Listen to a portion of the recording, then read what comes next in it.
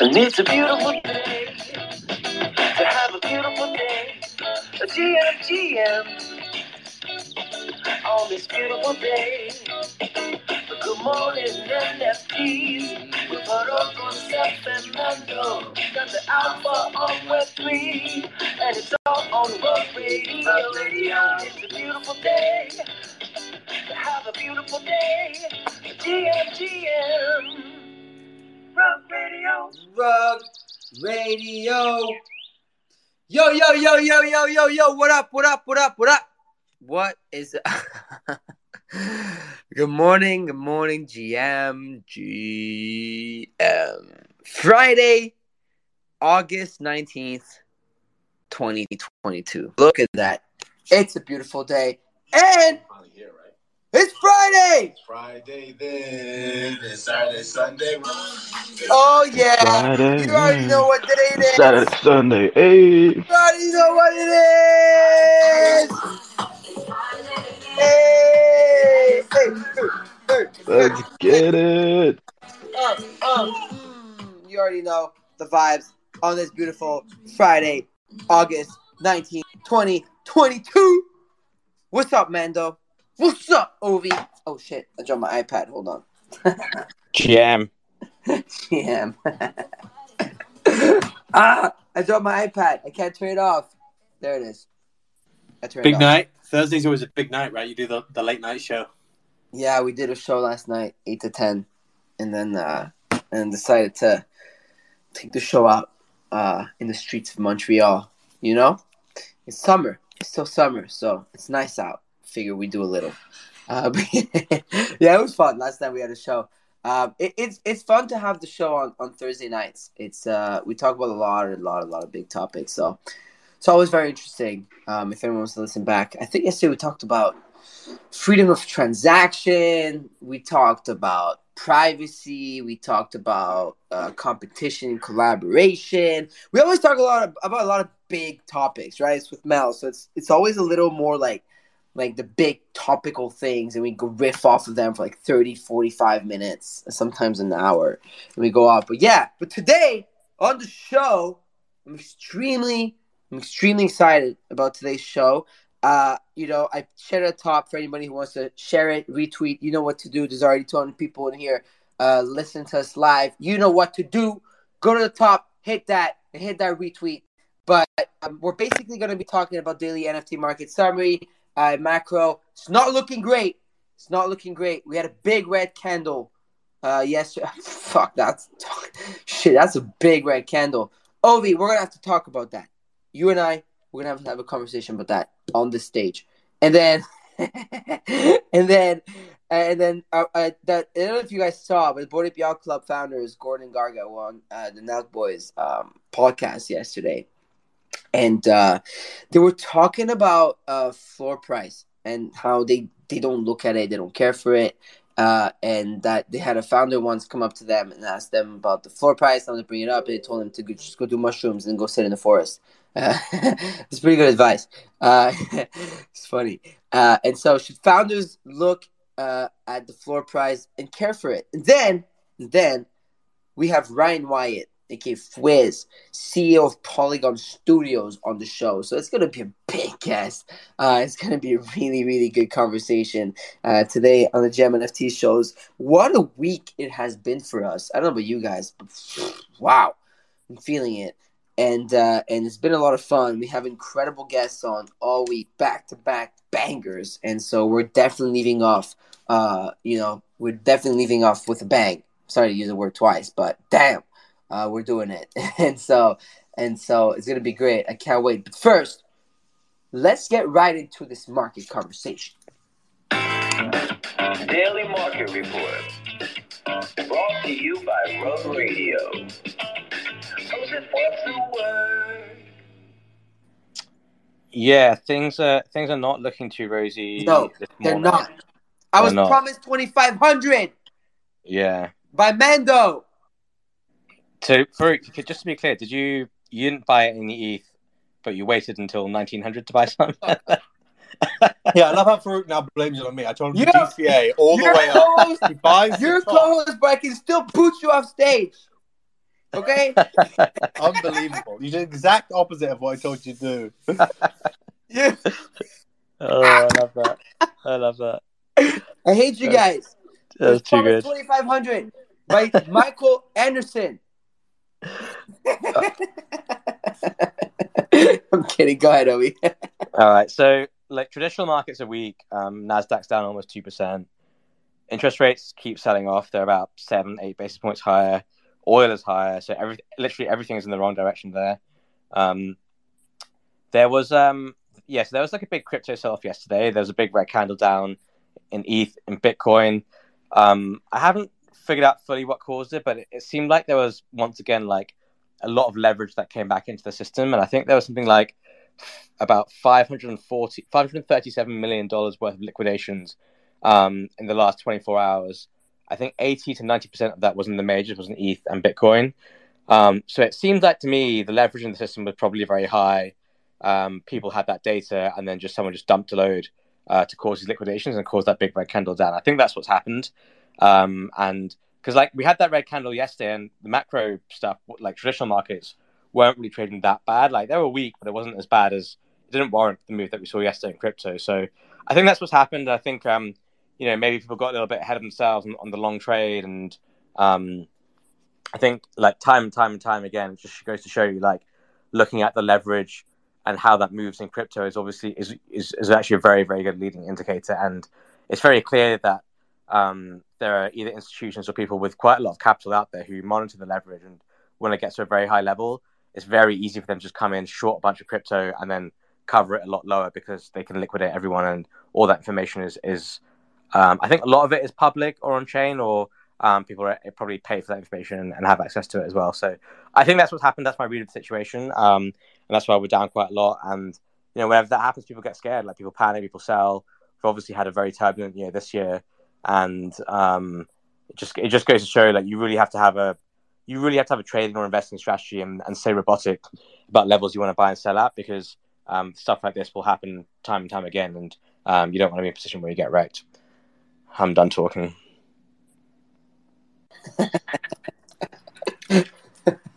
Oh, you can't. And you just really went for him there at the end, didn't you? Yeah, look, I think what's happened on the macro basis is that there's been a few different figures that have come out over the last couple of days, which have indicated that inflation is persistent beyond oil, particularly in Europe. Like there was a German producer inflation figure that came out today. There was German total inflation, there was UK inflation, all pointing higher, particularly in Europe, which I think has spooked the market slightly on a macro basis, which is why we've had rates sell off globally and stocks haven't really acted that well. Going into this, about last week, it looked like leverage is coming in, mainly just in the ETH bit of the market. So ETH open interest was up to the highest it's ever been, which is, I put out a tweet last week saying, that it's going to be, you're going to have chances to buy it back when it gets that high, just because it gets very volatile. And what Obi just said, you can get liquidation spirals when it happens. So, look, I still think that the merge is incredibly bullish for ETH. I still think we're into. It's not just a bullish narrative. It actually changes the technicals around ETH in a way. So it's not just a buy the rumor, sell the news thing. It will actually have an impact on the supply of ETH when it actually is enacted. So I do think it's going to have an actual impact more than just a news flow. But at the same time, everyone was positioned relatively strongly into that, so you have to be aware that it's going to be very volatile, I think, over this period. I'm still the same. Like, we're just going to DCA, buy on dips. Right now, I think in ETH, there's been some alts have been destroyed in this move. Looks like they're down like 10-15% today, particularly some of the layer 2 stuff. So again, I'm going to rotate into some of those. But yeah, I think it's not the greatest feeling right now in crypto. ETH had been outperforming for a long time against everything else. So now there's a period where ETH is starting to underperform, and now everything else is getting hurt as well. So I think it's probably going to take maybe a day or two for that to kind of settle in. Ovi, come on. We need you. We need you. We're not. I'm not feeling very rosy quite yet. I think. Come on, Ovi.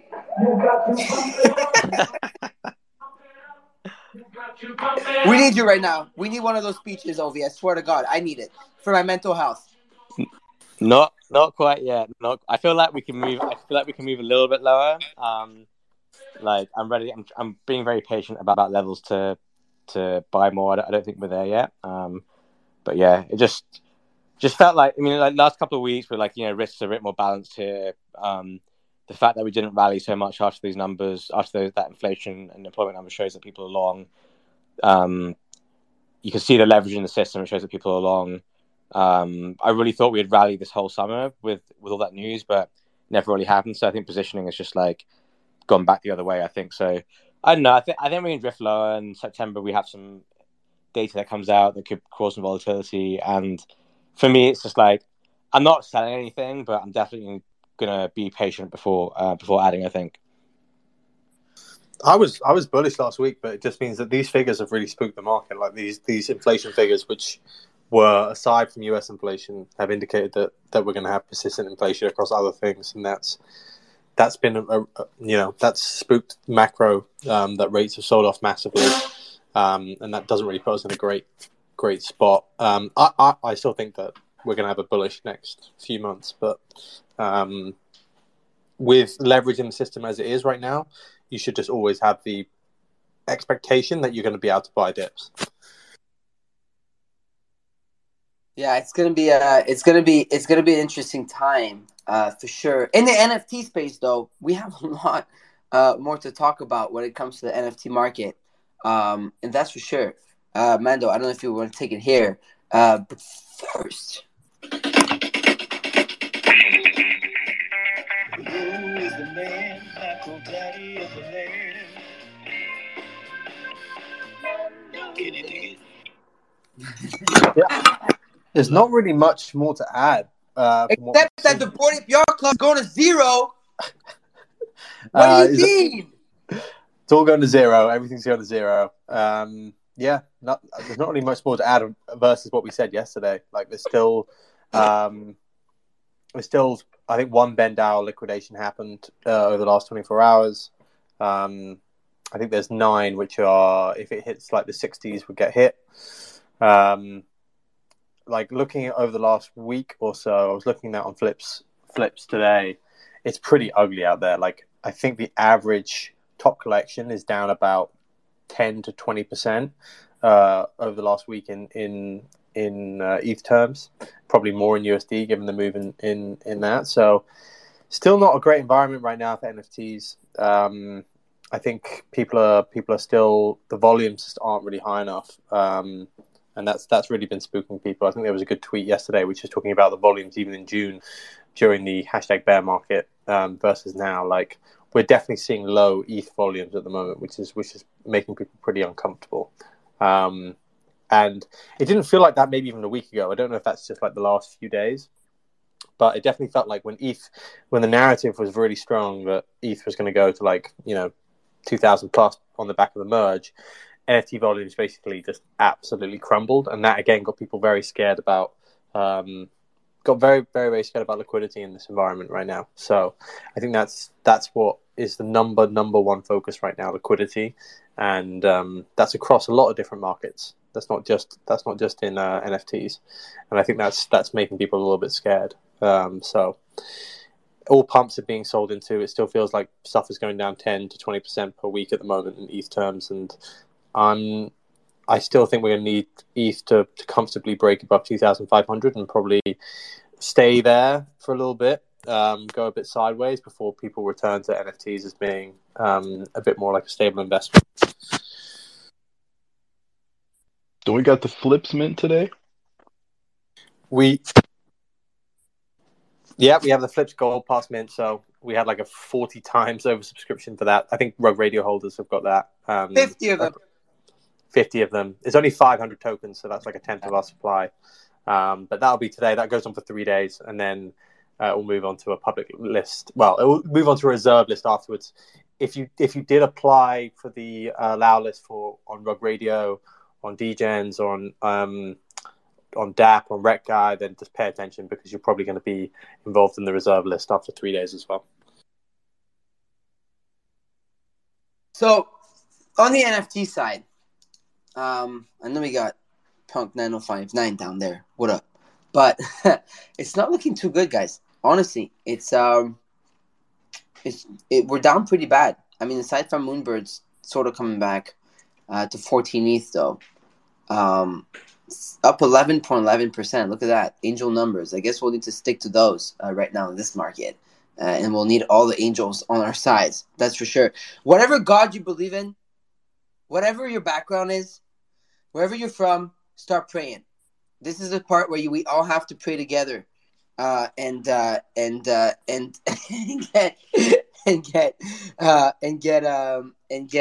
the floors up, right? And so it's not looking too good, guys. Of course, we talk about this every day, and we go over the market and such. But obviously, we have Meebits down 10%.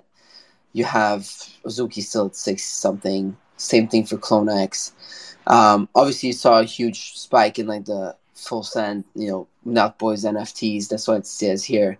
That's because of the Board Ape Yacht Club founders were on the show yesterday and whatnot. And then that's about it. Like, honestly, the whole market is just sideways. Even Chimpers went below 1 ETH, down another 10%. I'm super surprised about this one personally. And everything, even the aliens I was minting yesterday is funny talking punk chat. This guy lost his shit in the punk chat. Is so funny, and he wrote a whole message about aliens, about why they're at under 0.1 ETH, 0.07. Like this whole market, people are just gonna come at each other. It's not gonna be great for a bit.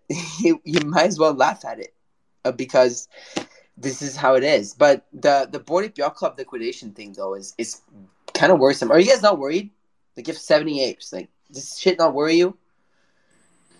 I'm not really worried. Like, I think A little bit. Like, I mean, you forget that the apes had like an ape DAO which liquidated 120 apes. Like, yeah, that's when the floor was like 150 ETH, though. Is that better or worse? Like, yeah. I mean, in the I would say right now, like like leverage in the system is not great. Like, there's I think somebody's got who's the guy who did a loan on 100 punks, right? Like, there is leverage in many different places right now. Particularly on blue chip NFTs like NFT-Fi. There was some done through Nexo. Like, there is leverage in the system. People have taken loans out, which collateral will be tested. Do I think that some of these top profile picture collections, they could dip below 100K again? Probably, but I do think that they're going to be value long term. And I guess, like, we're sitting here. When we took out our money, our value, we took it out with ApeCoin. So we're kind of okay in that sense. And our view is that this stuff is going to be valuable for a while. Like, we're not sitting here thinking this, really that worried about it on a 1 month or 2 month or 3 months basis. It's like, do you think these are going to be around for the next 5-10 years? And of course, it's just very difficult to imagine. I don't know. What I've seen so far is that these, particularly someone like Yuga Labs, like, if you're looking at any company, if you believe in the concept of Web3 or the idea of many of the principles around NFTs, and Yuga Labs is like the Apple or Disney of that world. So it just seems like a not a terrible time to own those assets if they're down 60-70%. Yeah, no, that makes sense. I mean, I know you guys are good, but I'm sure a lot of people like in the space are just like, looking at that. Obviously there's all the tweets about the liquidations and mutants. It's scary. It's scary. I get it. It's that collection, right? For me, it's scary for the second tier stuff way more than that. Like, so there's some stuff here that will go to zero and never come back. That's my view. Like, if I was to look at our portfolio, I'd want to sell like a lot of the stuff. But you know what I mean? Like, you want to, when you're looking at what you want to sell, it's not necessarily the stuff that's the sort of environment where if you're bullish long term on NFTs, you might even think, right, well, if I can buy, if Bored Apes or Punks get to like, down another 40-50%, they might not be a bad buy. But if like, I don't know, an Azuki or Cool Cat or a Doodle or any of these stuff that might not make it, who knows? But if there's, I think on the balance probability, some of the Yuga assets are some of the most likely. Like, that's the sort of stuff that you might never want to buy back in a dip. So That's the stuff I question way more. No, this market is literally putting a lot of people into retirement, and it sucks. Like a lot of projects, like it's just like it's putting a lot of shit down.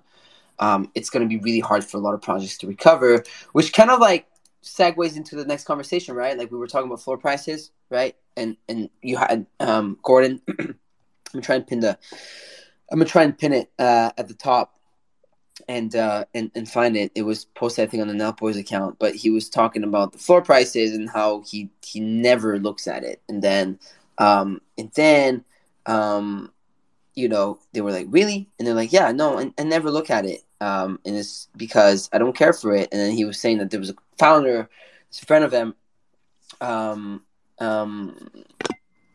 There's a founder that came to them and I was like, well, you know, what should I do? My floor is down. And they were like, wow, go take some mushrooms and go to the forest. God, it's so funny. Such funny. GM. Fuck. What up? That's what I did. GM GM Simon. Simon. When Rug Radio floor was down, I took some mushrooms and sat in the forest. I was like, okay, I see the light. No, I didn't do that, but it's a funny tip. But what do you guys think? Ovi, Mando, as a founder in the space, you guys obviously have your projects, you've seen your floor, your sales go to zero, and then brought it back together and made it successful. You know, I think you guys are one of great examples and whatnot. And obviously, you're doing good now. But is that something you look at? How much time do you spend looking at your floor on a monthly basis? I think look, I think anyone who says they never look at the floor, I mean, for the Yuga guys, it's different because they're operating like such a huge project now. Like, I wouldn't be surprised if they don't have time to look at the floor during the day. Yeah, for them it's different. Like 77-person operation, I don't expect Gordon going on right. to look at the floor. Right, exactly. For us, like we look. I'm not going to lie. Like I'll be upfront and honest. We look at it. Like I'll see where it is today. I would search for it. Do I sit there looking at it all day on screen? Absolutely not. But we're definitely aware of it. I think the difference is though, and despite looking at it, one thing I would say, and it's one thing I definitely agree with Gordon, is like while I look at it, we're not focused on it. Like I'm not thinking in my head like, what do I do to get this floor price higher? If the floor price is down, I don't suddenly like change the plans that we have or change our strategy or change anything. The same thing if the floor price is higher. Like it doesn't affect like what we're trying to do. And I think in our heads it's like, okay, what are our plans? How do we make people just want to hold these and not want to sell them? What value can we give to them? And if you identify those things and you identify the things you're working on and you go ahead and work on them, it's my belief that the floor price will act and react as a byproduct of what you're doing. And we went through that. We had a situation where the floor price was zero. And I was like, let's just not look at it and let's just do what we want to do. And then if people like it, it will go up. And that's exactly what happened. And I think that's the way Gordon and Garga and the rest of you guys see it. They're just like, we have our plans and we're going to go ahead and carry them out because we're confident in what we're doing. And the floor price will react as like a secondary function of that. So I think where people mess up and where founders mess up and make mistakes is they get too fixated on the floor price. They talk about it too much. And when it starts to drop, they start changing their plans to try and fix the floor price and try and cater to it, which I don't think is the right thing to do. I think you want to have plans, stick to the plans and have a vision. And if those plans work out, then the floor price should react correctly. So it's like what my old boss always used to say to me. It's like, focus on the process. It's the process that's the most important thing. Just focus on that. And then the results will come. And I think it's the same thing with NFT projects, really. I love how you changed your voice when you were talking about your old boss. Focus on the process, and then the results will come. But yeah, no, this is actually a very good point, and it's very true. Mando, go ahead. Yeah, what he said. Look, I think there is some founders should definitely be aware of the floor. There's something like NFT prices, in my opinion, they have very positive momentum. So like if a floor price starts dropping, it can go down quite quickly. And that's just like you see in the statistics. So it can be a little bit sometimes it can be a little bit worrying sometimes because it can be not even reflective of how much work you're doing. Like what I've noticed in this market right now is that often they're very anchored to like what they were at the start of this cycle rather than like what they've done during this cycle. Let's put it that way. Like during this bear market, I feel as though you could like, for example, Chimp has added all this stuff during this bear market, and they've kind of gone down in price, way more than other projects may have. And I think that's something that has been a little bit tough at times. So I do think it's something that like you do need to pay attention to, because it can be perpetuating. And I do think it's something, you know, sometimes you need to, like, one of the best things that, for example, Snowfro did is during the time when the floors of his project went down, although he wasn't focused on it, he spent time onboarding the right people into your community. You should spend time thinking about onboarding the right people into your community. We, for example, me and OSF, we're often talking to like ex-professional investment professionals around the projects that we do, because we're like, well, this might appeal to them. And, you know, for example, even for Rug Radio, for example, some of our ex-colleagues came in and bought that project from even you, Farouk. Like, it's about onboarding sometimes people that you think are relevant during that time. So being aware of what's happening on a market basis, I think, is also important. And being some of the people that onboard maybe the right people into your ecosystem is the right thing. Whether that's strictly paying attention to the floor price, it probably isn't, but it's definitely informed by that.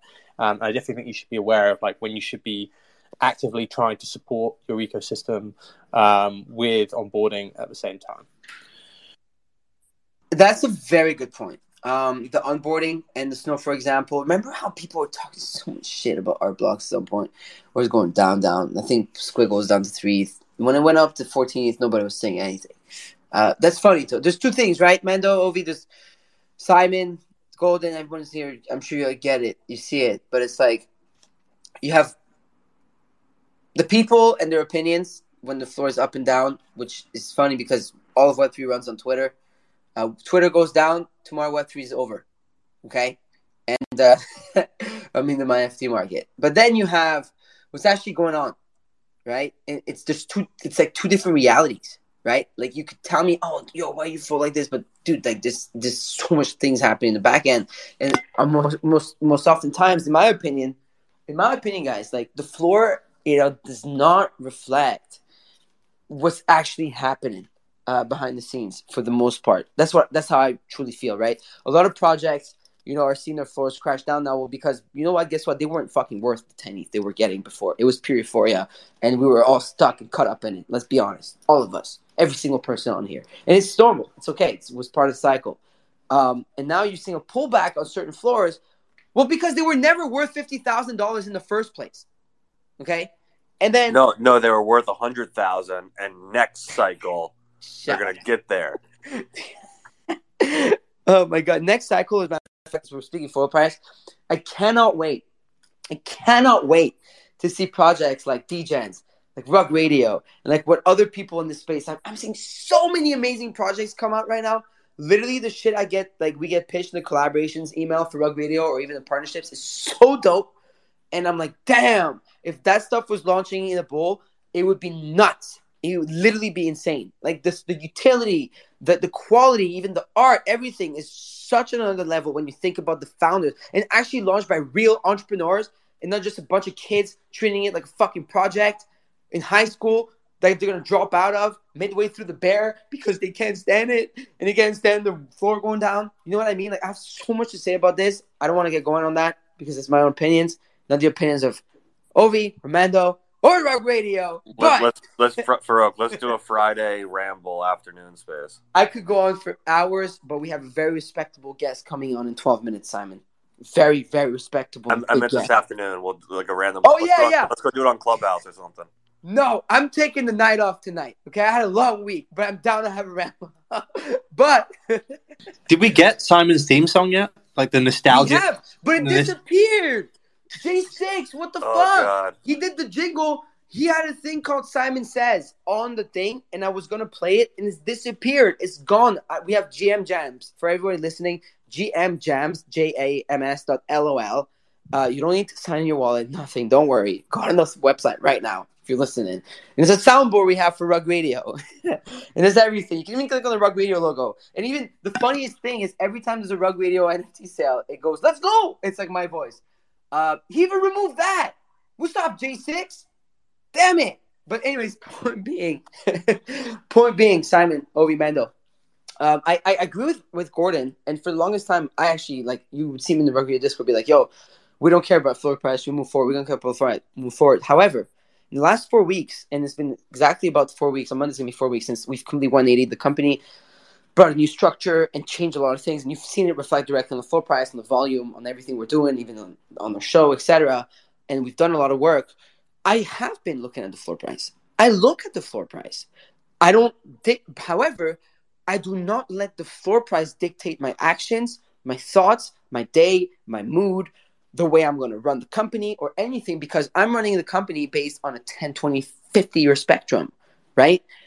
I don't run a company based on an hour spectrum, on a one-day spectrum. I don't run the company based on what the market that is in shambles right now decides that my company is worth. I will guide the company where I believe it needs to go and to where it needs to be worth and where it deserves to be.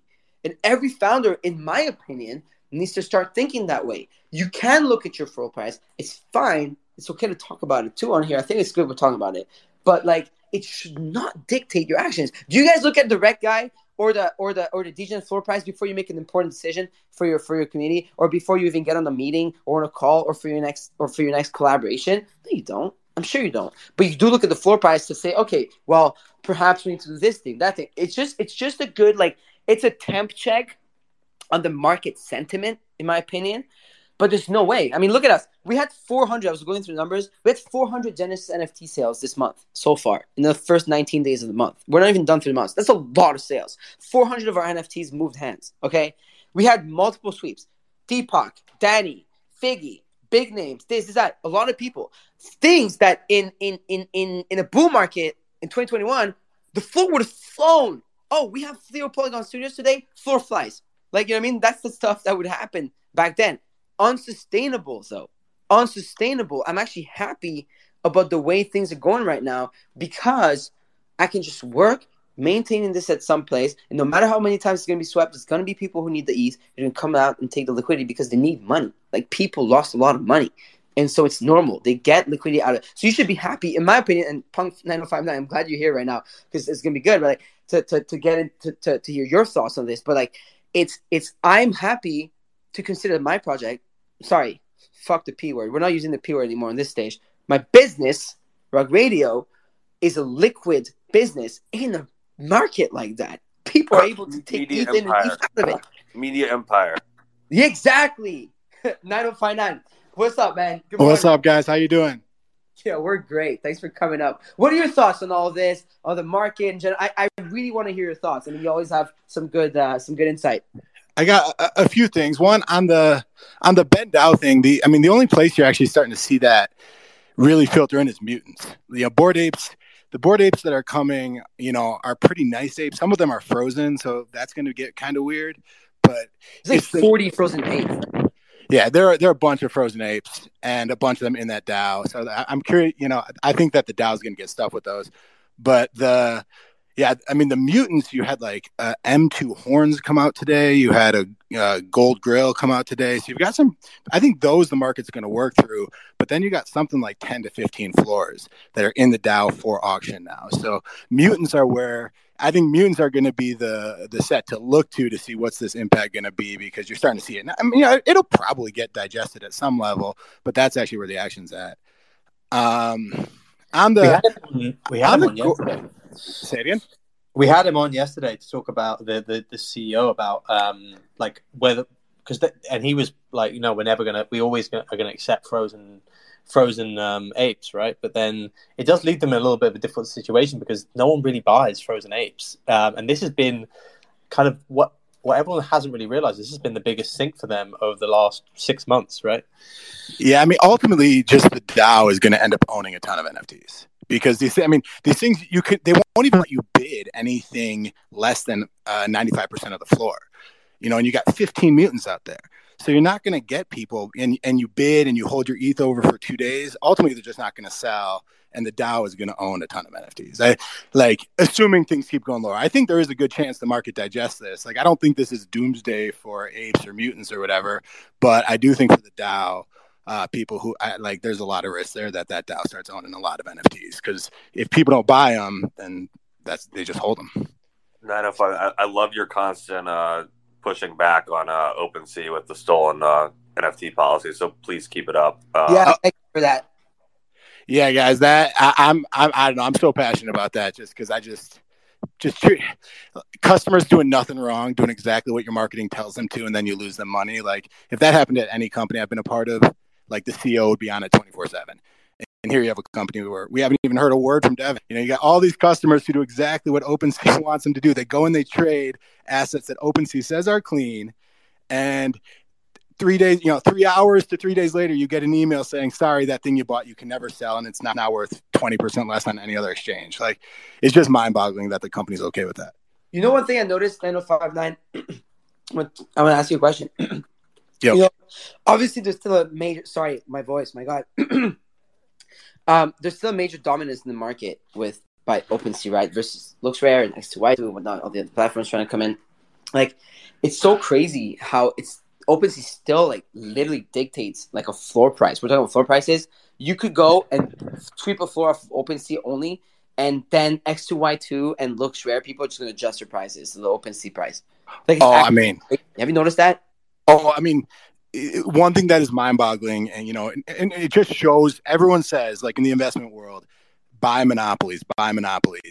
And OpenSea is like the textbook reason why. I mean, you've had LooksRare out there basically paying people to use their platform. X2Y2 is a great platform. And if you actually look at the total number of trades where royalties are paid, okay, so I'm not talking about the private sales on X2Y2 or the sets or the wash trading, but if you look at total trades where artists get royalties, OpenSea still has like 95%. It's just crazy to me. Like everyone's so frustrated with OpenSea. These other exchanges are cheaper, so they're paying people tokens, and they just can't move market share. This is just like the craziest case study in monopolies for marketplaces that I've seen. So they're doing something right. I have nothing really against OpenSea. It's just this policy and like what it says about them. I agree. I do think though that their moat has drastically gotten less. Like earlier on, I was like, no one's ever going to surpass OpenSea. Why the hell are people bothering with marketplaces? But as time has gone on, and it kind of ties into like even what the floor price and everything else we've been talking about earlier, like the space is going to evolve and mature. Like, and digital assets are going to continue, and that's why I'm pumped for Fwiz to keep talking next. But like, I mean, OpenSea is going to be there, but I don't think they're going to be number one in 5 years. Like. If I had to make a bet, I don't know who's going to be. Excuse me, have you heard of Blockbuster before? I agree. You would think you'd start to see some chipping away at that monopoly by now. Like, I agree with you, and I'll be honest. So I worked at Uber. Yeah, I was an early employee at Uber. I know a lot, and the Magic Eden guys are Uber guys, and they are the most aggressive guys I've ever met in my life. They're so competitive. They have a huge user base. Like, if I were betting on someone to start chipping away, it would be Magic Eden. I think those guys just are so intense, like so hungry, and really want. Now it makes sense. I watched Super Pumped, and now I understand. Now their Twitter makes sense on how they. Now I get it. Sense. They're ex-Uber. Oh my God! See, I watched Mando Ovi. Did you guys watch Super Pumped? The show. It's the show about. Gotta watch Uber. it. It's quite a good show. You guys should watch, and you guys need to watch the WeWork one. Speaking of WeWork, damn, we gotta get Andy Newman on this fucking show. I can't wait for the WeWork. That's for another day. Let's keep this conversation for another day. We have a very respectable guest on stage right now. I'm gonna go to him in a second, but so we're gonna keep that conversation for another day, another time. That's another flow, not the flow we had yesterday. And 9059. What are you just last question, right? Because I do want to get to Ryan, who just joined us. But are you personally worried about the NFT, specifically market as a whole, or what are some words? Because I know a lot of people look to you and turn to you for statistics, for words of advice, and on the space, etc. And I know you cover a lot of it daily. Like, what are your takes on the broader NFT market? Are you worried about this whole ape stuff right now? Yeah, I mean, I think I agree with what Mando said. Like, I think there's going to be a lot of washouts. The market did get frothy, but the other piece is just momentum is a beast. The only reason people buy NFTs, really, like sometimes you do because you really believe long term. A lot of time you think, I'm not going to be able to get this price tomorrow. And when things, so I need to buy now because there's FOMO and, and there's something coming up. And I think that since NFT NYC, we've just that was what a lot of teams poured their heart and soul into. And you saw that in Gordon Garner's Discord comment. He's like, look, we're going to keep delivering like we did NFT NYC, but that event didn't deliver for prices. It was a great event. It was fun. I enjoyed it a lot, but it didn't deliver for prices. And I think a lot of people are just saying what am I waiting for now? And, you just got to get that momentum back. So I don't know. It certainly feels like this kind of grind lower. They're just kind of dangerous because they can go on for a long time. So I'm not dumping more money into NFTs right now. I'm not worried about a lot of stuff I own, but I think this momentum could drag on. I guess we'll see what happens there. And but you know what? I hope I'm wrong, man. I hope I'm wrong for all of us. Bro, I actually want you to be wrong, though I respect you and I like you, but I want you to be wrong. But I agree with you, so I want to be wrong myself. But we'll get. Isn't it about the friends we made along the way, though? Come on. Think We're about all fun, right? And Farouk, we got to talk about Super Pump sometime. I can tell you about that show, but we'll do that on a one-on-one line. I'm gonna hit you up. I heard a lot of. I want to hear this all, please. I heard a lot of the stuff wasn't real. But from people who work with Travis. But it's. I can't wait to get to that. Which would be another great guest on the show. We should get Travis, and we should also get Joseph Gordon-Levitt that played the part, and have them both talk about their experience playing. Travis Kalanick, and we get Adam Newman on the same show, and we talk about their specials on HBO, whatever channel they were on. I wouldn't know. I streamed that. Don't record. Get Elizabeth Holmes too. But it was great. However, I'm gonna hard transition here. It was a great conversation, though. I'm really loving the Friday shows, the much more laid back, fun, and it was a good conversation regarding floor prices and founders and whatnot and everything going on. We do have a great guest on stage who just joined us, Ryan Wyatt, aka Fwiz, who is the CEO of Polygon Studios. Ryan, I went and I copy pasted a bio I found online of you, an American gaming executive, former esports commentator under the name Fwiz, former global head of gaming partnerships at Google and head of gaming at YouTube, and now, of course, you serve as the CEO of Polygon Studios. So this is a show that we personally in the back end, with Mano and OSF and everyone on Rug Radio, we've been extremely excited about. We talk about Polygon Matic all the fucking time. We're really, really excited about the future, what the future holds for y'all. We think we're big fans, not to sound like a simp, but Ryan, welcome to Rug Radio. How you doing today? Dude, thanks for having me. I was thoroughly appreciating all of the banter that was going on there. I think you guys got a good thing going for you on this show. Thank you. I think it's episode, honestly, not gonna lie, 200. I don't even know. You guys could have probably, I feel like, spoken for another 7 hours just ripping about OpenSea, to be honest with you. Dude, I swear to God, it's crazy. You know, another thing that OpenSea did, in my opinion, which is a point Mel brought on that last night on the show. Mel's the person who built the whole tokenomics structure for Rug Radio. But we were saying that OpenSea is one of the reasons why Polygon in the first place got a bad name in NFTs. And I'm going to talk about that later, because we thought all this time, we said, oh, Polygon spam, Polygon spam, not scam, spam. But Polygon ain't no spam. And they're doing big things in the space. And so I'm really excited to dive into that, Yeah, I'm ready, man. Let's chat about whatever you want to chat. I'm here. Hell yeah. Oh, bro, that's so fucking true, man. That was Mel. It's not me. Don't even give me any credit. She's a genius. She's right. She's right. The reason why NFT MFers see Polygon as a spam or scam or whatever is literally because OpenSea enabled that. That's my opinion, not the opinions of Ryan Wyatt, CEO of Polygon Studios on here. I'm the one saying that. He's not acknowledging it. We can talk about it, but I just want to put that out there. It's a thought that came in last, because we have a show late night every Thursday, and we talk about things. And she talked about that when I said that I was going to have you on today, and I thought that, I just remembered that, and I was like, wow, that's a good thought. But that's a feature, not a bug. The bug was on OpenSea making that way. Right. Exactly. And so anyway, Ryan, obviously I went and found a good looking introduction of yours online to name it. But you've obviously done a lot in your life in Web 2. Major. We had someone on the show not too long ago, a couple weeks ago. It was a night show again on Thursday night. We're talking about gaming and everything, other side this, other side that. And he was saying that you are arguably one of the most respected and biggest name in gaming. And so that's one of the reasons why I'm excited to and we want to get into it. But first, of course, let's ask you the first question. Who are you and what is your background? I know I gave you a short intro, but nobody better than yourself to introduce yourself to the Rug Radio audience today.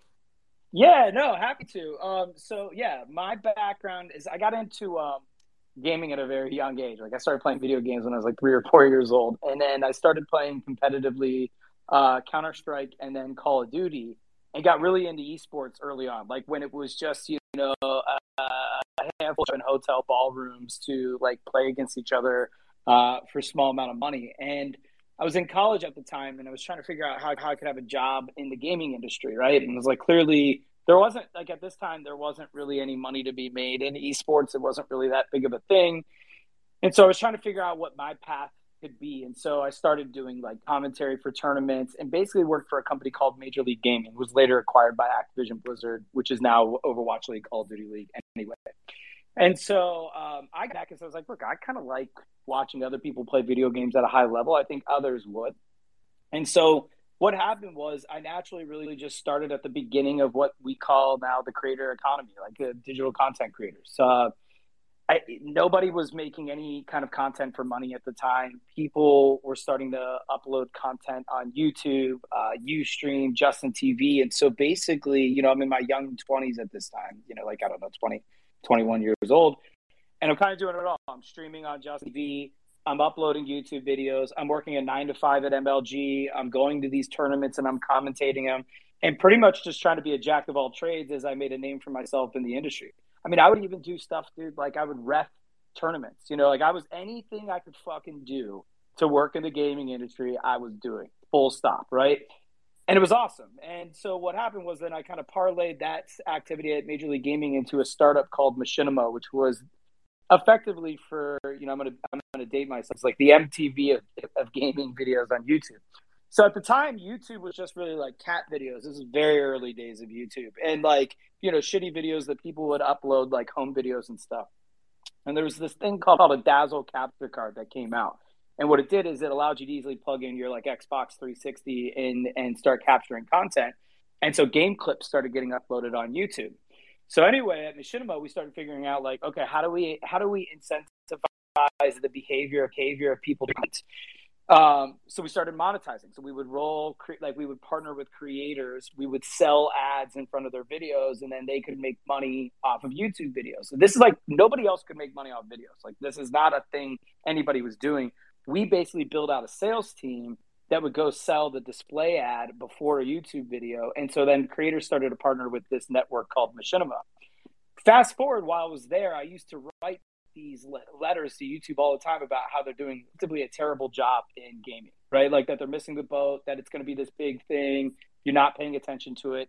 YouTube on their front page, this is like 12 years ago, 13 years ago, used to have all of these different categories like pets, automobiles, travel, and never gaming. So they were intentionally kind of sweeping gaming under the rug because they kind of looked at gaming as like a negative thing, like something they didn't want to enable on the platform, which was problematic to our business at Machinima. So long story short, I, 14, 15 interviews later, Susan Wojcicki, the CEO of YouTube, Google started in her garage. She becomes the CEO of YouTube, and she's like, gaming is really important.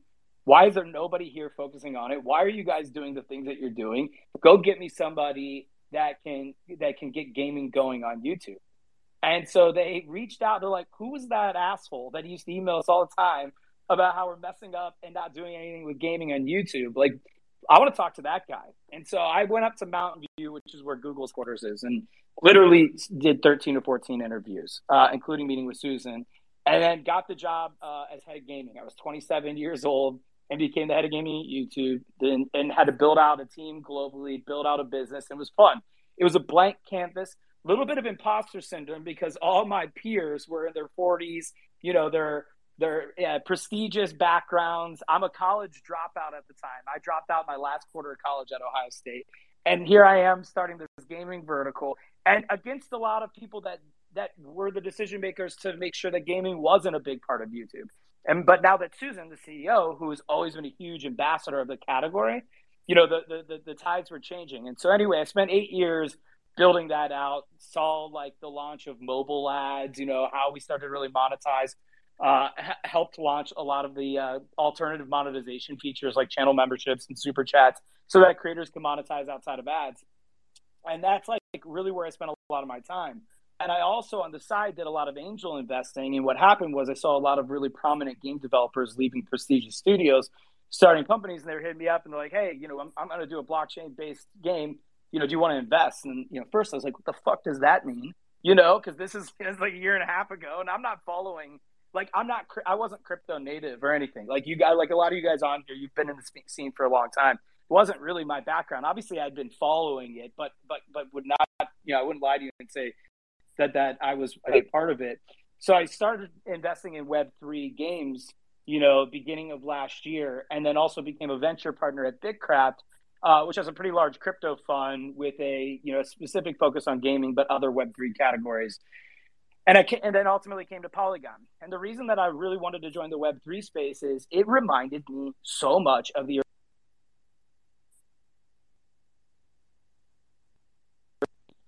but you're thinking about how you enable people to build, how you democratize development, how you think of different ways to monetize. And it just was like eerily familiar to the creator economy for me in Web3.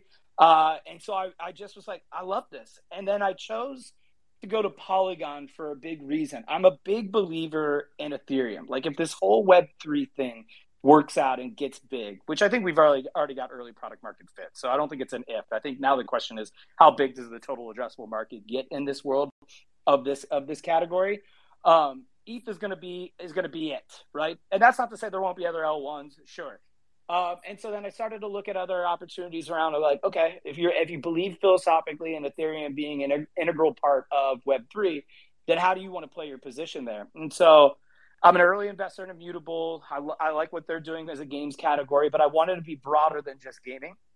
And so I looked at Polygon and felt that, they were well versed across a couple different product solutions. Yeah, we have the POS chain now. The POS chain is definitely not the future of Polygon. I think it gets the job done in the current state of Web3, but they had spent $1 billion on acquiring 3 different ZK companies. And I was pretty adamant that was going to be the way that we actually scale, a million plus dApps and all the transactions that we need to do. And so after kind of getting under the hood of that company, like $450 million round raise in February, Sequoia leads that, Tiger, SoftBank's all a part of that, right? You look at the ZK tech, it's very impressive. Yeah, we got to launch it and everything. And what they really, needed help and where I thought I could add the most value was I know how to scale large organizations and I know what good looks like from operating, BD, marketing, ops, go to market, all of this. And so I felt like a match made in heaven, love working with like Sandeep and JT and the founders of Polygon, and basically came on to be the CEO of Polygon Studios, which initially started as gaming and NFTs only. And now Polygon Studios is effectively Polygon's business arm. And so whether it's working with DeFi to NFT projects to gaming to music or otherwise, Polygon Studios, much like if you look at Solana Labs is for Solana or Ava Labs as well, Polygon Studios is developing and advancing Polygon's ecosystem as a protocol and product. And so I just gave you a whole long story there, but that's my background. Wow. Woo! You just covered all of the questions I had ready for you in 2 minutes. Pack it up, boys. Show's over. Play We the can go outro. home. Let's go home. Let's He's go. in here smoking a bong right now, trying to process everything We like said, the fizz. I mean, I Yeah. didn't want to. I mean, you're the one saying it. I'm not gonna lie. I might go outside and take a hit, but yeah, he keeps flicking his lighter over there, trying to process all of that. So yeah, Oh! exactly. Oh my god! Of course, we have these GMDs. Ohio gang had to come represent. Let's I've been go. following Fwiz since I was a teenager, and just fucking love everything he does. So it's cool to Right be up back here. at you, brother. Yeah, it's cool that the worlds have collided from game battles to today, huh? That's awesome. You gotta be like one of the most fun CEOs we've had on the show, if not the most fun. But dude, my God, can't wait to get it. Mando, I saw you on mute. Did you want to interject real quick? If you can, you should, because that way I can go outside my balcony and take a hit. Yeah, no, it's a great story. What I like about it though, and what I keep on hearing about people who move into like blockchain gaming is that some people get it and are like, wow, like this, it feels really similar to like the dawn of like the internet. Like we're going to create economies. Like this is going to be the future. And then other gamers just like see this as microtransactions. Like it's going to be over commercialization. Like why do you think that there's just such that divergence in reaction? Like for me, I just don't really get it. It feels as though these economies already existed. Is it just like bad marketing or bad press so far? Or do you think there are actually legitimate concerns here? There's a lot to unpack there. I think there is definitely legitimate concerns, right? So if you look from a gamer's perspective, they've definitely had pushback at a lot of different, meaningful moments in time of gaming's history. Free to play model, mobile gaming, so forth. And I think at those times there was really good push on these things. And so the problem that I noticed as I was even observing kind of like Web3 gaming while still at Google and YouTube is you had a lot of people that were crypto native that don't really intimately understand gaming, peddling Web3 gaming in like the worst possible way and using really bad examples like, oh, what if you could own your NFT in this game and bring it to another? Like that kind of level of interoperability is something that exists. So I think we had a lot of bad spokespeople in the early days for Web3 gaming, like trying to evangelize it, which is fine. It's okay. I also think you've got to show really good products. And so when a lot of the products that we looked across that came out play to earn were Ponzi-nomic-esque kind of products. I don't necessarily think people built these games necessarily with malicious intent. Sure, some did, right? Just like in the dawn of the internet, a lot of the first movers to new technology actually end up being bad actors, right? And so as a gamer, you look in from the outside and you're like, there's none of these games appeal to me. Some of them, the barrier to entry, like remember at the height of Axie, the barrier to entry was like $1,500 to pick up like 3 Axies and then just find out that you're going to get your ass beat with those 3 Axies because they're not that good, right? And so it's just like there's a lot of work that needs to get done. And we really need to continue to learn, iterate, and adapt. And so I would imagine it's more than okay while 99.9% of the games industry sits on the sideline. The encouraging thing is that there's 3 billion gamers in this world and that as blockchain gaming, Web3 gaming continues to evolve, there will be better products, better instances.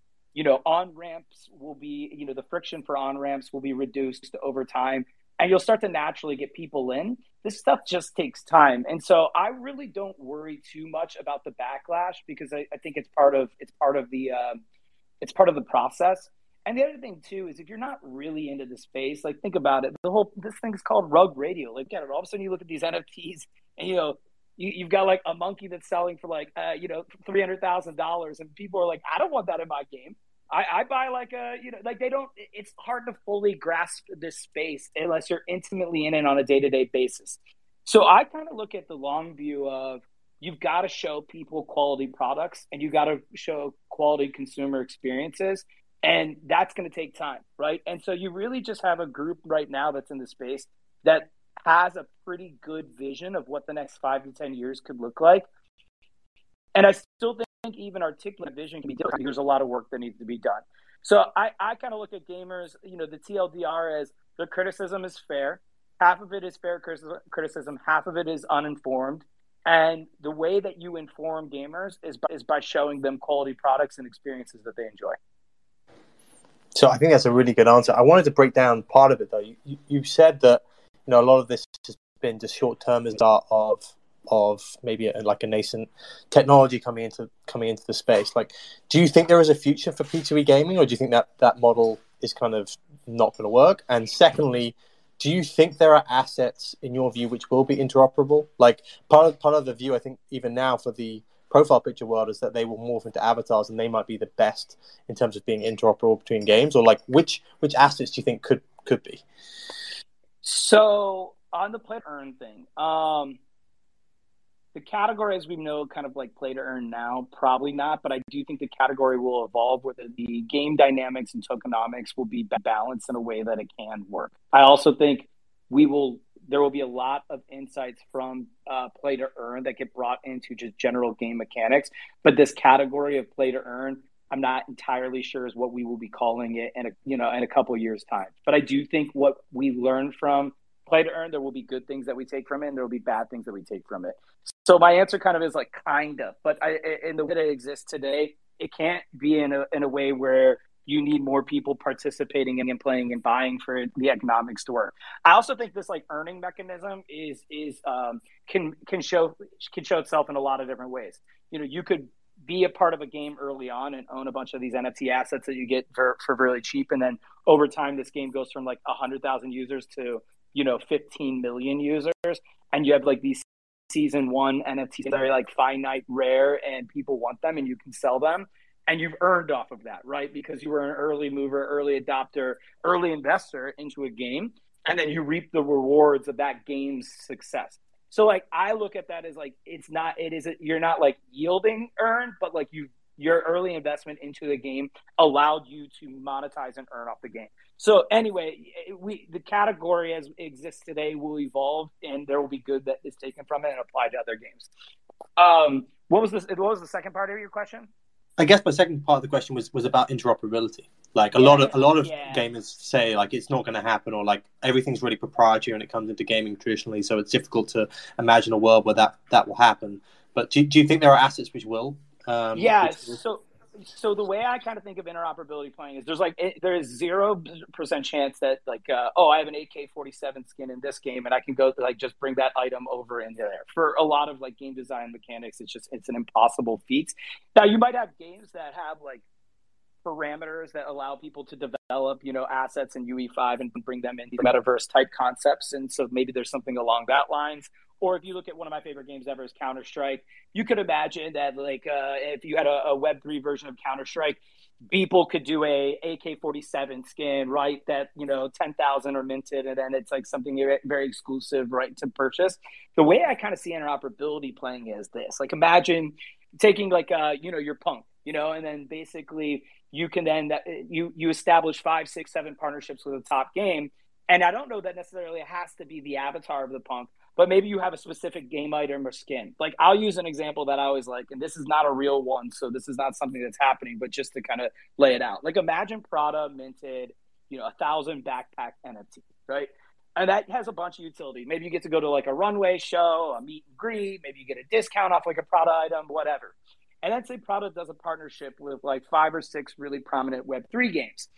Then they have like that. They create that equivalent digital asset within the game. So like Crypto Unicorns creates a Prada backpack that you can put on your unicorn, and something along those lines. Or like you can have that item somewhere else, and that adds like more utility to the underlying NFT. And so the digital asset looks different, but you're linked to that underlying NFT that you have. And so I would like to see some of that be interoperability, where it's like, oh, because I own this Prada NFT, I actually can use this backpack in like 5 different games that I like to play. And it looks a little different because, they've had to create that digital asset inside of each one of those worlds uniquely. I want to see more of that.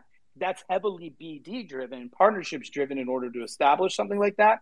But that's how I think of, okay, we've got to add utility to NFT over time. We have to make sure that we continue to provide value to the user. I think there's going to be unique partnerships that are created from that concept.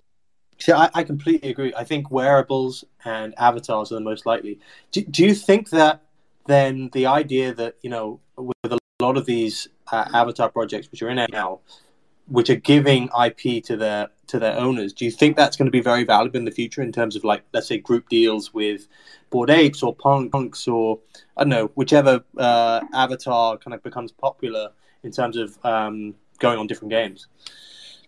Yeah, I think, again, because I have such a belief that it's like, it has to be really strong BD teams. So like Yuga's going to have to do a really good job of establishing strong relationships across these different games, which they are, right? Like, I think they're doing a fantastic job, to be honest with you, on like partnering with, across the ecosystem to like really add value. So yes, I think for sure it can, but these projects are going to need really strong leadership teams and really strong BD teams that are like focused on serving the community of the holders, right? I don't think these, passively it will get done, So I really think you're going to see kind of on a lot of these, PFP NFT projects, it's like this blue chip, what we kind of consider this blue chip kind of category will be very limited. And it will then go from who are the project owners, like how do they continue to drive value? And I think that's a real thing. And you're starting to see like decouple of class. There's like this art aspect of it. Then there's like a PFP kind of NFT aspect of it. And then there's overall, like, how are you really driving utility into that? And so it'll be interesting to see how what we classify as blue chip evolves over time. And I think a lot of that is striking meaningful partnerships. And then that, so we'll see how that continues to develop. But that's that's going to be a big part of it. And so I don't think you can just launch like an NFT, hope the community adopts it as a blue chip project and that you're good. Like you can check that box, right? I think it's an ongoing work and effort to collaborate across the ecosystem to drive continued value to the underlying NFT by doing cool partnerships and adding more utility so that holders do see the value in it. I mean, that's the reality of it in my mind, at least. Yeah, I think so too. I'm bullish on the idea that you are maybe doing partnerships with several different gaming companies down the line, and that can accrue even back to holders themselves. The other thing I wanted to ask slightly, you guys keep going about Yuga and stuff because we want to avoid those liquidations, all right? But my main question. What do you think I don't hold anything from Yuga, so I'm impartial. No, he has a couple apes in his out wallet. Don't trust him. But he has the Polygon apes. He has the Bored Ape Polygon Club. Lord knows what has been sent to my ETH address. I have that problem. At one point, I need to look, dude. The amount of looking for rooks. Yeah. Don't look. My God. Can I ask? Can I ask slightly differently? What do you think of like metaverse worlds and land in that as a concept? I actually think the question's broad, right? So I think it can actually be applied in really cool ways. Like I love the concept of land sales. I love the concept of games being able to raise from the community, right? So for so long, games industry has been beholden to major game publishers, and then later only had the privilege. Like VC money really wasn't big in the games industry. I mean, it was few and far in between. So you have people like Mitch Lasky and some legends that did invest in games, but not many people did. Then all of a sudden, you've got like Bitcraft, A16, Lightspeed, like all these people investing in gaming. But I actually love the mechanic of game developers being able to launch their digital assets, launch land sales, and be able to, raise capital and then provide really cool utility to those like early adopters of a project. I think it's cool. It also can be really bad because then it can be like, well, what does it actually do? Does it have any meaning? Like this whole utility thing, you can't underestimate because like you can do a land sale, it can be like complete bullshit, or you can do a land sale and be like, this was awesome that I got in early. Like how fun! I own a town in a really massive MMORPG. It's called Fizz Town, right? Like that's awesome. But then you could do something where it's like the project never materializes, so the risk is really high. I think people over time will need to figure out how to get smarter about where and when they invest and how they put money into, game projects specifically. But I kind of like the idea, but again, it needs to be very nuanced case by case basis because the problem that we have in this space in its entirety is it's so early and there's so many abuse vectors. And so what comes with decentralization is it's much easier to tap into abuse vectors. And so what happens then is it puts a huge reliance on the community to educate each other, right?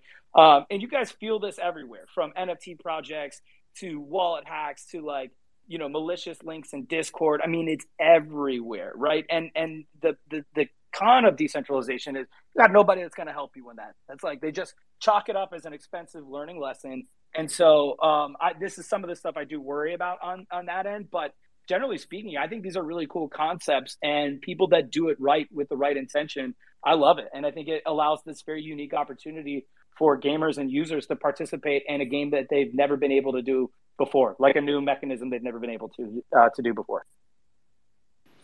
Yeah, look, this is what I just don't really get. It seems like you're really excited about this.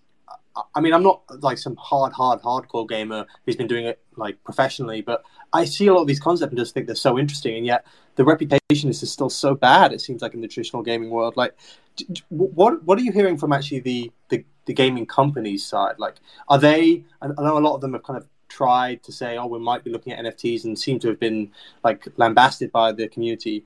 How many of them in private are talking to you guys? Like, is a lot of this building being done behind closed doors? There's been whispers, like GTA might be looking at some of these concepts, and some other big games, or at least gaming companies will be. So I think there's a couple things to keep in mind here. Like, I would say when you think about English-speaking Western audiences, it's pretty negative, right? And I think sometimes you guys might, I see you guys because we're predominantly a lot of us are, in Western markets, I'm sure, listening here, and not APAC. And so on the Western market side, there's definitely some interest to learn. And if you look at different, there's, at some of the biggest companies, they've got blockchain Web3 folks now. YouTube hired it, Microsoft has folks. Like, this is public knowledge. Like, on the, their profiles on LinkedIn are, blockchain or Web3 or whatever it is. So the nice thing is you got a lot of people thinking about it, and you now have experts within those companies that are educating and evangelizing. And that's a lot needs to happen there. Like, this is not an easily understood space. Like, when you start talking and like unpacking the tech and the nuances of the community and all this, it's a lot to take in. And as you guys all know, I mean, you could like be off Twitter for a day and feel like you missed the time. So that's one thing. If you look towards APAC and Asia at large, you would never know that there's like negative sentiment towards blockchain game Web3 games. So they're super stoked. A lot of partnerships are being struck over there. They're well on their way. And so why I look at that as a bullish signal is Western games always have been delayed, right? Like, the free-to-play model and mobile games all starts in APAC. Western gamers say, get that out of here. We don't want that shit. And then all of a sudden, all their favorite games are like free-to-play games that are monetizing off of these like digital goods.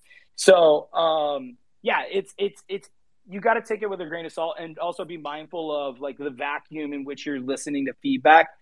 Usually some of the negative sentiment is actually coming from these Western markets that I think over time will adopt it. It might take years, but I take a macro view, and large game first of all, we announced a partnership with Tilting Point, which is a massive game publisher. So large game publishers are doing partnerships and are building Web3 games and are entering the space. And also, when you look at games that are able to like do a NFT sale and land sale and raise 30, 40, 50 million on primary and secondary sales, and be like, we don't need your money, VC. We don't need your money, game publisher. That doesn't really matter what they think, because they're going to have to start to focus on it, because these are huge dynamic shifts that are happening in the space. And my last point on it is the free-to-play model is largely driven by a few amount of whales and then a bunch of people with time, So if whales, like people with money, start to bleed into Web3 blockchain-based games, it'll be a forcing function for all free-to-play game models to reconsider their strategy, because they fall flat on their face if they lose whales. Because people with time that don't spend money aren't going to keep these games propped up. They need the big spenders. And I think naturally, if you have good games in Web3 that attract whales, you create a huge paradigm shift in the overall games industry that cannot be ignored. My mind is blown right now. I have a hard on. That's what I'm here for. That's what I'm here for. Web radio in the morning. Fwiz, I got a follow up for you on it. It started with your first point you brought up, and I think you've continued to answer it throughout. And I've seen what you guys are doing at Polygon. You're doing a really good job of doing newer projects that I've never really heard of, but you're also kind of working with like established IP. Where do you kind of see the biggest like Web3 gaming coming from? Do you think it's going to be like these more established IPs that maybe we already know about, or something relatively new? Because I definitely see, like you said, Polygon is kind of going both directions right now. Yeah, we definitely going both directions, and I'll tell you why. What my history has taught me is with look at YouTube as a great example.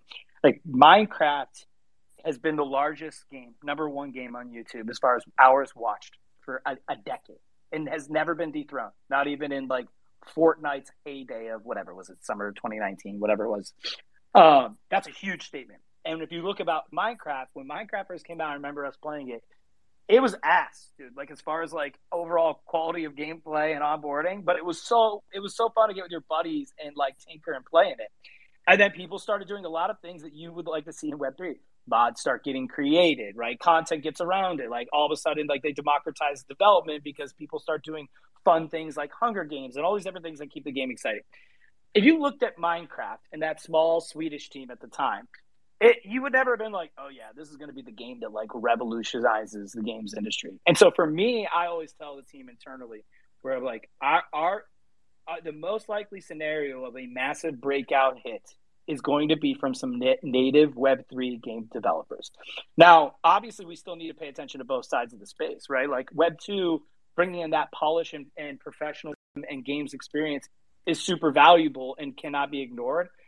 But if you really were like a gun to head, Ryan, make a bet, is it going to be Web2 developers that come in or a group of native Web3 game developers? I definitely think it's going to be a group of native Web3 game developers that makes the Minecraft-like game for this category. I love I'm that. bullish on that. Yeah. I still want to create like a DAO that goes and buys up like all like the 80s games IP, like Leisure Suit Larry and all these other fun ones, and just convert them into Web3. It'll all happen, man. Like all this stuff takes time. It's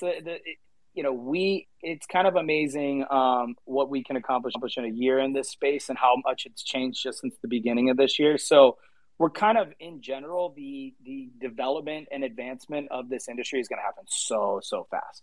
And the outside, and on the outside perspective, it'll never be fast enough because they're I'll be in an interview with press and they're like, well, where's your Amazon app and web? What the fuck? Like that, like where's our $1 trillion market cap, app in Web3? I'm like, get out of here, right? Like some of us are just coming in this space. We're just building. We have a long road ahead of us. That's the excitement.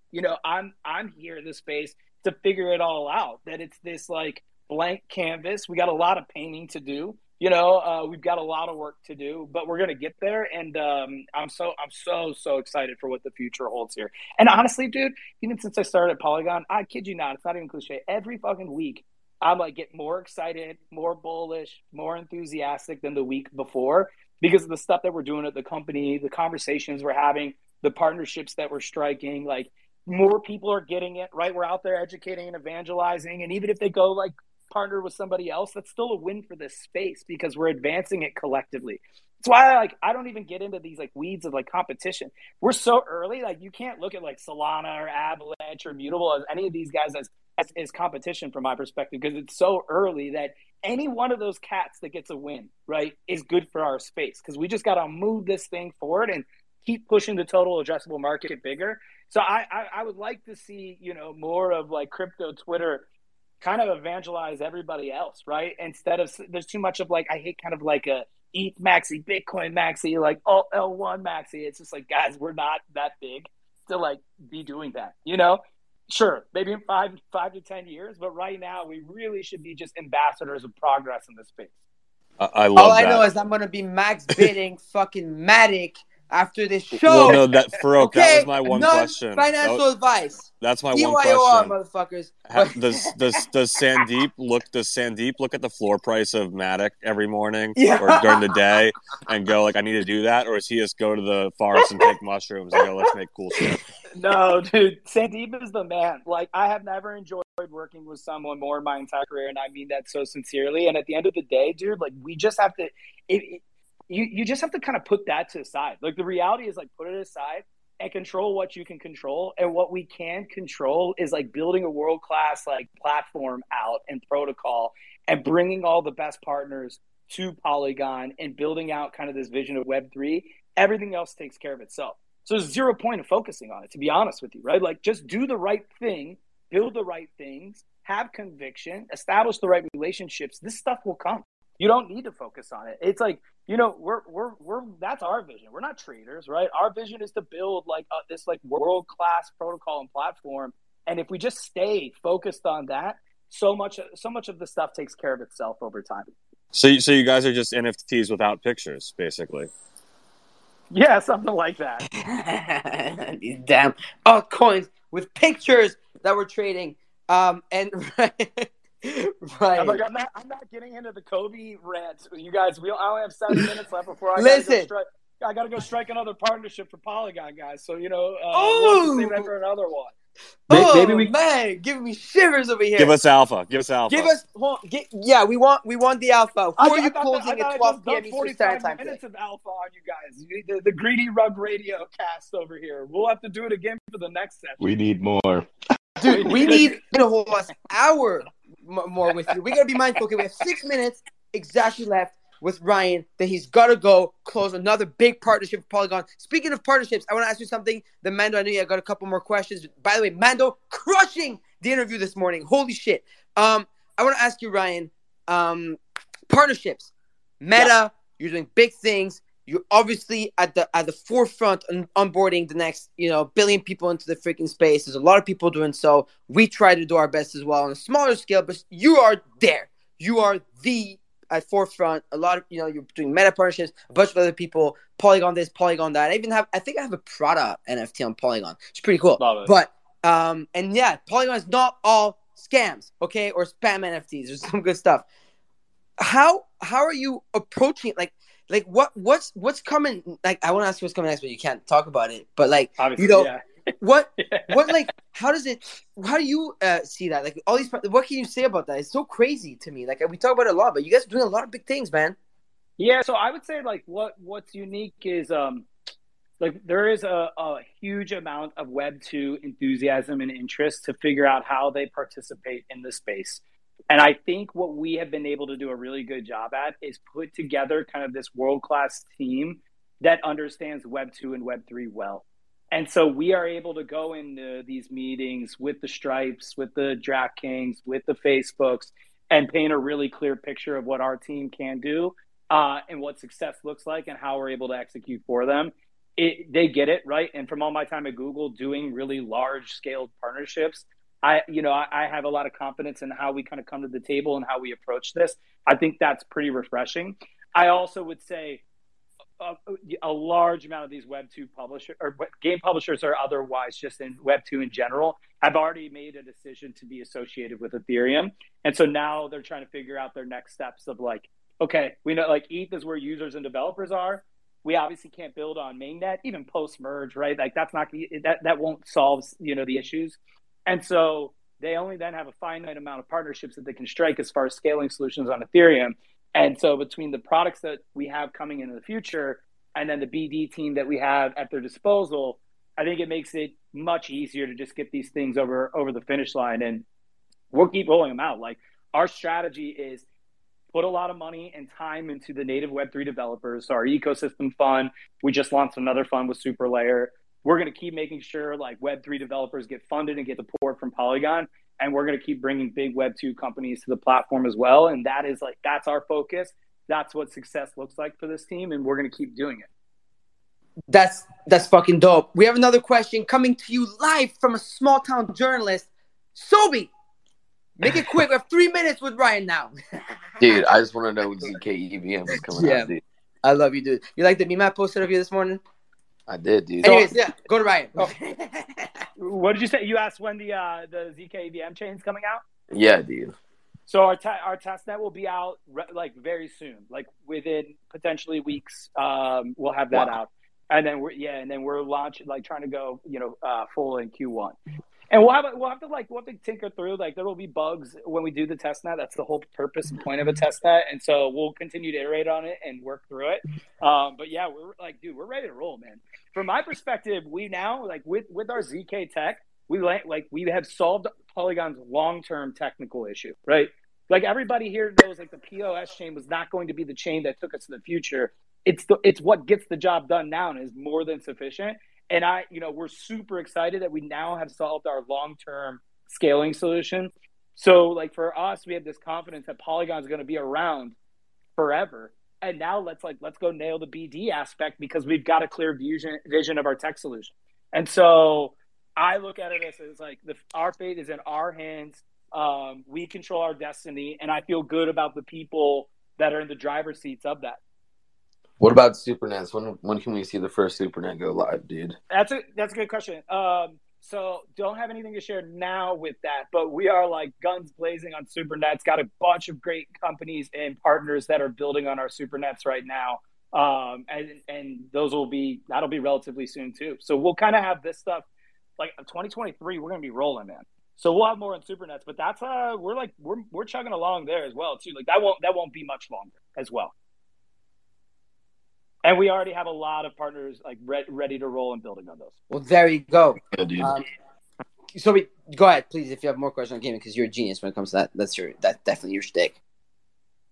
No, I've just been following that ecosystem closely. We've had a few calls with the Polygon team too, and the BD team is really nice. It's always good to engage with them. I think it's going to be really interesting to see like long-term interoperability between L2s. Like I can see people using optimistic rollups or using ZK EVM before like general ZK catches on, because no one's going to learn fucking Cairo. So I'm curious to see what that, like the mesh of these ecosystems and coming together. Like I think as long as people are aligned on like the Ethereum vision, it allows like the foundation to be very nice, and then you can kind of see people build on top of that like agreed upon neutral layer.